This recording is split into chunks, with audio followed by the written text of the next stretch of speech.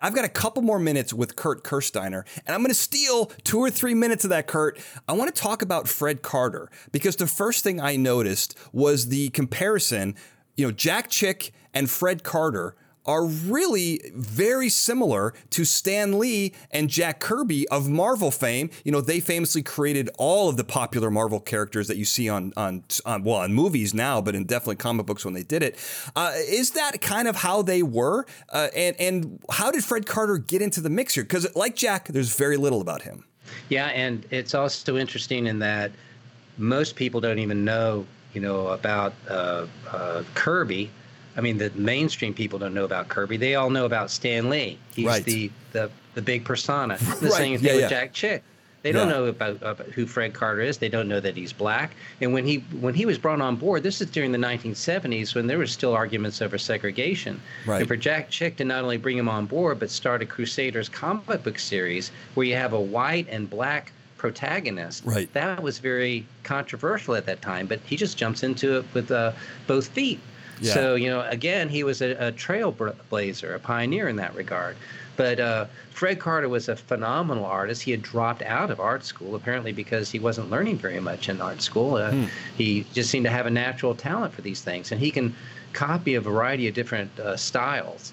And I just think his art's just phenomenal. If he had done commercial artwork and gotten into the comic book business proper, he'd be a multimillionaire. There's no doubt. And people would have loved it because, how many great comic book artists are black, especially at that point? Right. So it's really, and he always deliberately kind of stayed in the background. In fact, it was very hard to get him in that documentary. He said no, he wasn't interested. And Jack Chick said, why don't you go ahead and throw the dog a bone? It's not, he's going to treat you okay. And that's the only reason that Fred Carter did it. So a great artist, very soft-spoken. Jack Chick's very soft-spoken too, but Fred Carter was very, very mild-mannered, and supposedly he was also a minister at his own little church, which is hard to imagine this guy standing up in front of a crowd. Right. But, maybe it was a very small, intimate crowd. I don't know. But I liked him. He's my favorite artist between the two. I like Chick as the personality and the things that he accomplished, but certainly the art, Fred Carter just wins hands down. Yeah, and even Jack had, these paintings commissioned, which you saw. We're going to talk about your journey and your visit with Jack Chick at Chick Publications in Rancho Cucamonga. But, he commissioned oil paintings from him that he used in the Light of the World movie. And he even rejected some of them. So he was churning all this stuff out while making Chick tracks. He was very busy. And as you mentioned, extraordinarily talented. Some of these paintings are just unbelievable. Oh, yeah. 360 paintings to make that film. Wow. And all of them were pretty, full-size paintings. These weren't little tracks and anything like that. Where are those paintings now? Well, a lot of them are still in Chick Publications. No kidding. I wanted one of them, but I was just too shy to ask for one. I don't think he would have given me one of the ones from the actual movie. Right. But one of the ones that he rejected, I thought, like, gosh, well, don't throw it away. I'll buy that from you. Right. But I was just too mild-mannered to ask for it, and he since had given it away to someone else. So it's sort of like, drat, spoiled again. Squeaky wheel, baby.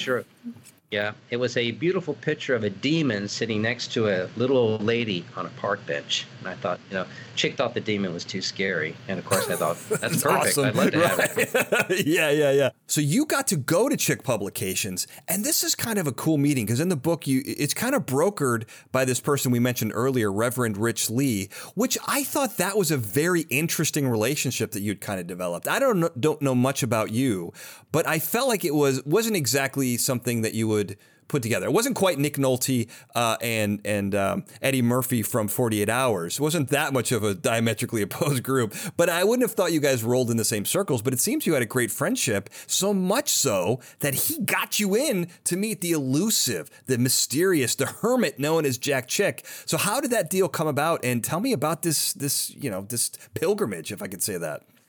Well, Rich Lee is pretty interesting because he may have been raised as an Assembly of God, fundamentalist, but he was actually a very man of the world. I mean, like I said, he had a law degree.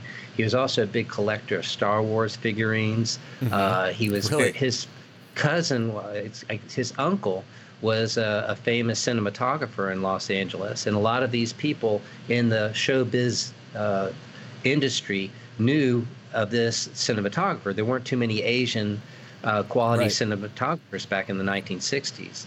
So when he would appear, he would strike up conversations with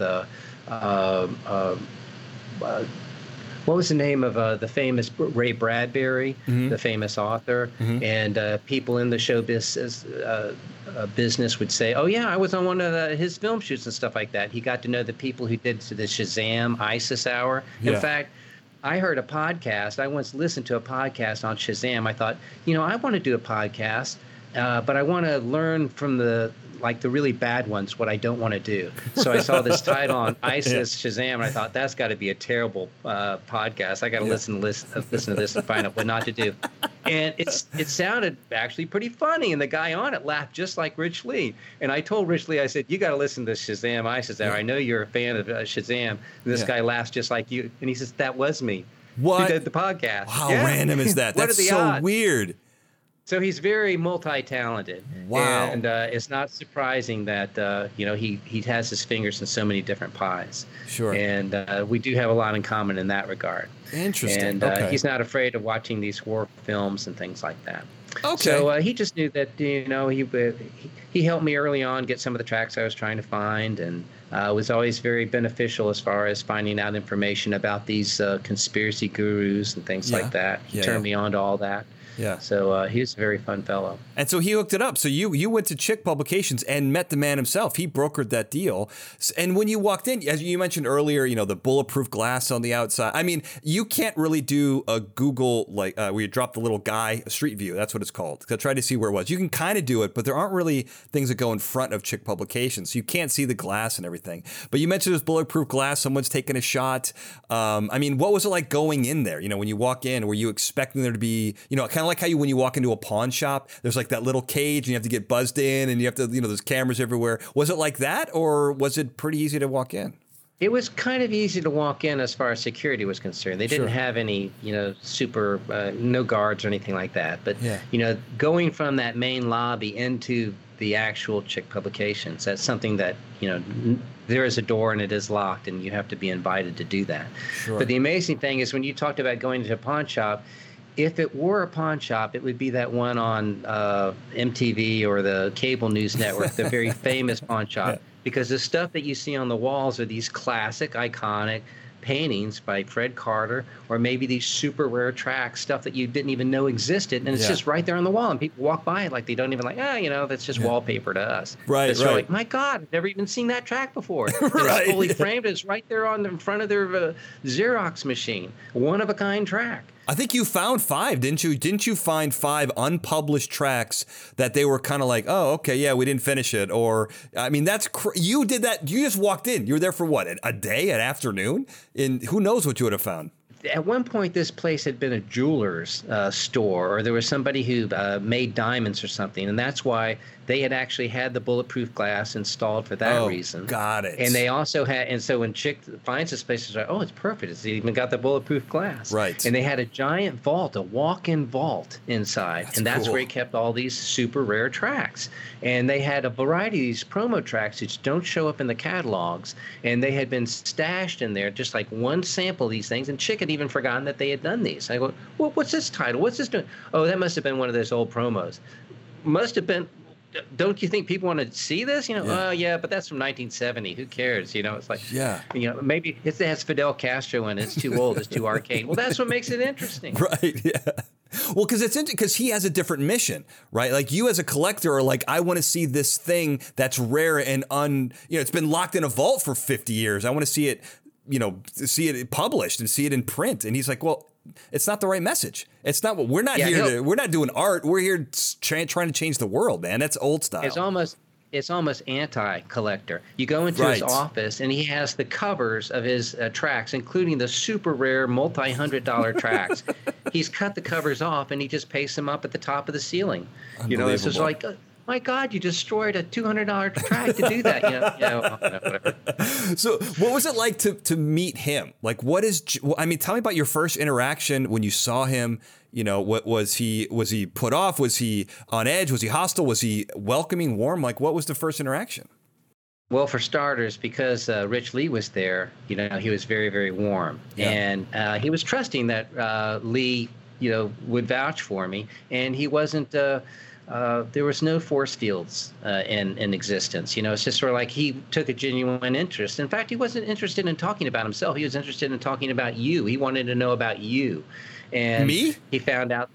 Well, I mean, he wanted to know about you. me. Oh, got it. Okay. But it's just that the guest is the main thing. Sure. And in my case, he's sort of like, you know, oh, so tell me about your wife. She's from Taiwan.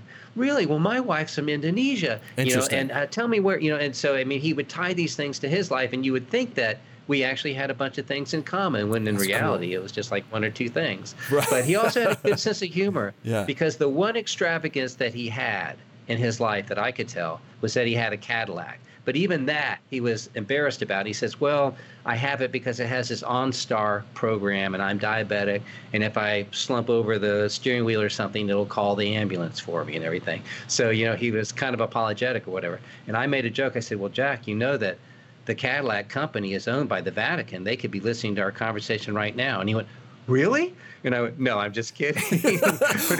And he laughed at that, you know.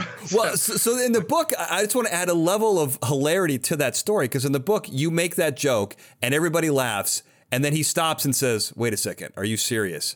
And then you say, like in Christmas Vacation, right? Are you serious about that, Clark? And you're like, no, I'm kidding. And then he laughs again. So there's like this whole weird, like this great scene in this car where he's for a second convinced that the Vatican is running his, you know, his audio program in his car, which is just wild. Well, man.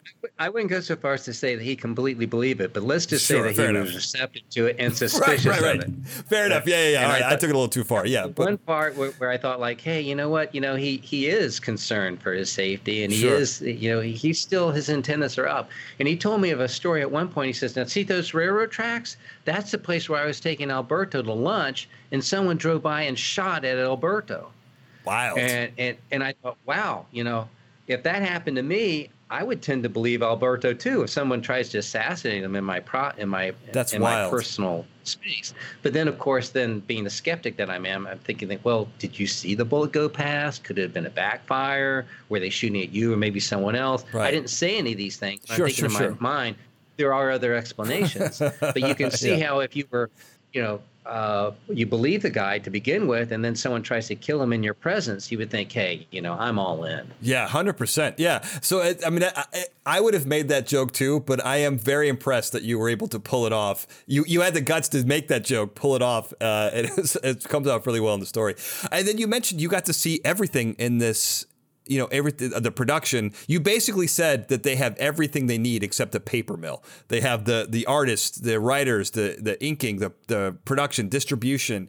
Yeah, that's pretty amazing in what is a pretty small complex. Well, the front areas are pretty small, but when you get back in the back, it's like a giant coliseum. It's huge. Oh, really? And where they had the printing press, which is no small, like, two-color printing press, they have those also. But they have the giant printing presses that run the giant mills of paper the same way that they do newspapers. Got it. And they can run off thousands of them an hour. It's just unbelievable, the speed that it goes through. Yeah. And then you sit there and go, this is humongous. And he says, would you like to see our storage facility? And I'm thinking, definitely. There's more? Yeah. And you go back there, and it's even a bigger area, and it's got the forklifts, and they're lifting up all these cases and stashing them in there, and they're basically filling up container ships full of these tracks. Wow. Because, see, that's a common misconception we have. Is like, hey, I've seen a few tracks here in the United States. The United States isn't even the number one target. Right. The number one target is South America and Africa. And those are two complete continents that are awash in chick tracts. And you talk to these people who have been over in the Peace Corps and stuff like that, and they laugh about it, and they said, gosh, you know, we had more chick tracts than we had toilet paper there. You know, it was everywhere. Didn't you say, I think a plane like unloaded a bunch? I mean, wasn't that a way to get them either to Cuba or something like that? Like they were just in a plane. They would fly over. Yeah, right. They would just throw them out the windows and let them fall down, and people pick them up. So it's just they were copying the same sort of stunts that they did back in World War II, and they were releasing propaganda to the Japanese and the Nazis and vice versa. Yeah, I remember one thing I totally forgot to mention in our main interview was that he wrote these tracks, I think it was Why No Revival, and adjusted the way, like how you get the Chick track format is he copied, I believe it was communist propaganda as a way, the most effective way to get information, digestible information to maybe an unwilling public. Yeah, originally they were like 8 by 5 inch big little pit. In fact, the very first Why No Revival was the size of a Newsweek magazine. Do you have one? So he made, no, I don't have that one. All right. I saw only one copy at Chick Publications, but I do have the mid-size one, which is 8 by 5, and it has all different art, and it's like 36 pages instead of 24. But he basically thought, well, gosh, if I make it smaller, it's easy to stick inside your shirt pocket, and I can make 4 tracks using the same amount of paper that I was making the big. So it was all very, and you can also put it in an envelope and mail it off for the cost of a stamp. Exactly. So if you send it in bulk, you can use it as media because it's technically a book. It's 24 pages or more. Yeah. So all these things just kind of, dovetailed into this perfect combination for him. Yeah, it's amazing. So 2 more things. You guys went out to eat, and I love that you guys, I think Jack paid for it. He leaves a tip, and of course, he's going to leave a Chick track with the tip. And I think you got to choose. So how did someone open up like a trench coat and they were like inside, like some kind of stolen watch merchant? Or was there a Halliburton that was opened up? Where did the selection come from? That I don't remember, but I do remember see that fist full of tracks set out on the table and says, now you get to pick the track. And I was reminded of the scene of Oliver Twist where you're pulling, the pieces of hay out to see who's going to get the long straw and have to ask for more food. Yeah. And it's sort of like, oh, okay, well, this is the one. And sure enough, the waitress, when she gets in, of course, he makes a big point of saying you want to leave a big tip when you do this. Yes. Because you don't want them to feel like you're being cheap on them and making them pay for the track. Right. And so she gets the money and she says, oh, well, this is very interesting. He never mentions, I drew that. He never mentions he knows anything about it. Yeah. But, that's just how he is. Well, I mean, a humble guy who ends up becoming kind of a celebrity. I mean, everything he did is backwards. It blows my mind. I mean, salvation, is that not worth a tip? What's $5 if you're going to end up in heaven, right? I mean, you could also make that argument as well. Last question. So you went there with the intention of figuring out, we didn't even cover this mystery at all. I'm going to leave most of it for your book or your movie, but, finding out who this elusive third artist was the question you really wanted to ask Jack. This is great because there was some other artist that was basically there for a 3 or 4 year period. You kind of had information. Some people confirmed it. That artist turns out to be a really famous artist, at least by name recognition. That artist denies ever working for Jack Chick. So you're kind of want to confirm this with the man. So how did that go? Just tell me, what were the feelings going up to asking him this? Did you think he would be receptive? Did you think he would tell you? How did you pop the question? But it must have been more difficult than even proposing to your wife, I imagine. Well, David Daniels was on the scene at that point. He had just started. This would have been 2002 or so. Okay. And he was all about, he had been a big fan of Chick tracks. He was a collector of Chick tracks, and he was very curious to find out this answer as well. And we knew that this third artist was a real person because he had a very distinct style, and it kind of looked like the Hobbit character. Interesting. In the Hobbit movie posters and stuff like that. Well, it turns out that the artist was, in fact, the same artist who did the Hobbit posters, Greg Hildebrand, who also did the posters for Star Wars. Wild. And is a very, very famous artist. Now, of course, we immediately approached his agent and said, is this true? And his agent says, no, it's not. We don't even know what Chick tracks are. Right, yeah. And it's okay, well, made a mistake there. But then I'm at Chick Publications and I see, the invoices going back and forth, and it's to Greg Hildebrand. Now, maybe there's another artist named Greg Hildebrand, and maybe Greg Hildebrand just didn't want to be associated with Chick tracks because they had become radioactive at that point. Sure, right. He worked at them before he was famous. Yeah. Now he's famous, and you don't want to be associated with the Gay Blade and my name in the Vatican. Yeah. So it's pretty interesting, and we don't really know. Is it the same Greg Hildebrand? But it's an unusual name, especially for an artist that's that good. And this guy was a good artist. but he just wasn't as good as Fred Carter. So I find that that's one of those many mysteries about Jack Chick that can't really be answered. Right. But it's so enticing to just kind of let them. Yeah. Yeah. I sometimes think it's the unanswered questions that are more fun than the answered questions. 100%. In his case, and there's so many of them. There are a million of them, but in one question you did get the answer to as we close this bonus episode. You mentioned the Gay Blade, and it has a famous cover of a man. I think he's a flamboyant man in a I don't know if it's some kind of ruffled shirt, with the limp wrist, and you found out that it was Jack Chick himself who posed for that iconic cover. So you got the definitive answer to that, and to me, that was worth the entire trip. I imagine. I don't think you told anyone that. I can never look at that track. I cannot look at that track the same way again. It's like once you see it, you cannot unsee it. Yeah. But it makes sense because he wouldn't want anyone else to have to pose for that. He's one of those military types that's sort of like, if you're going to send that group in there to take the fire, you need to lead the way. Yeah. And that's how he operates. That's how he was. What a great story. So thank you so much for sharing that. Oh, I enjoyed it very much.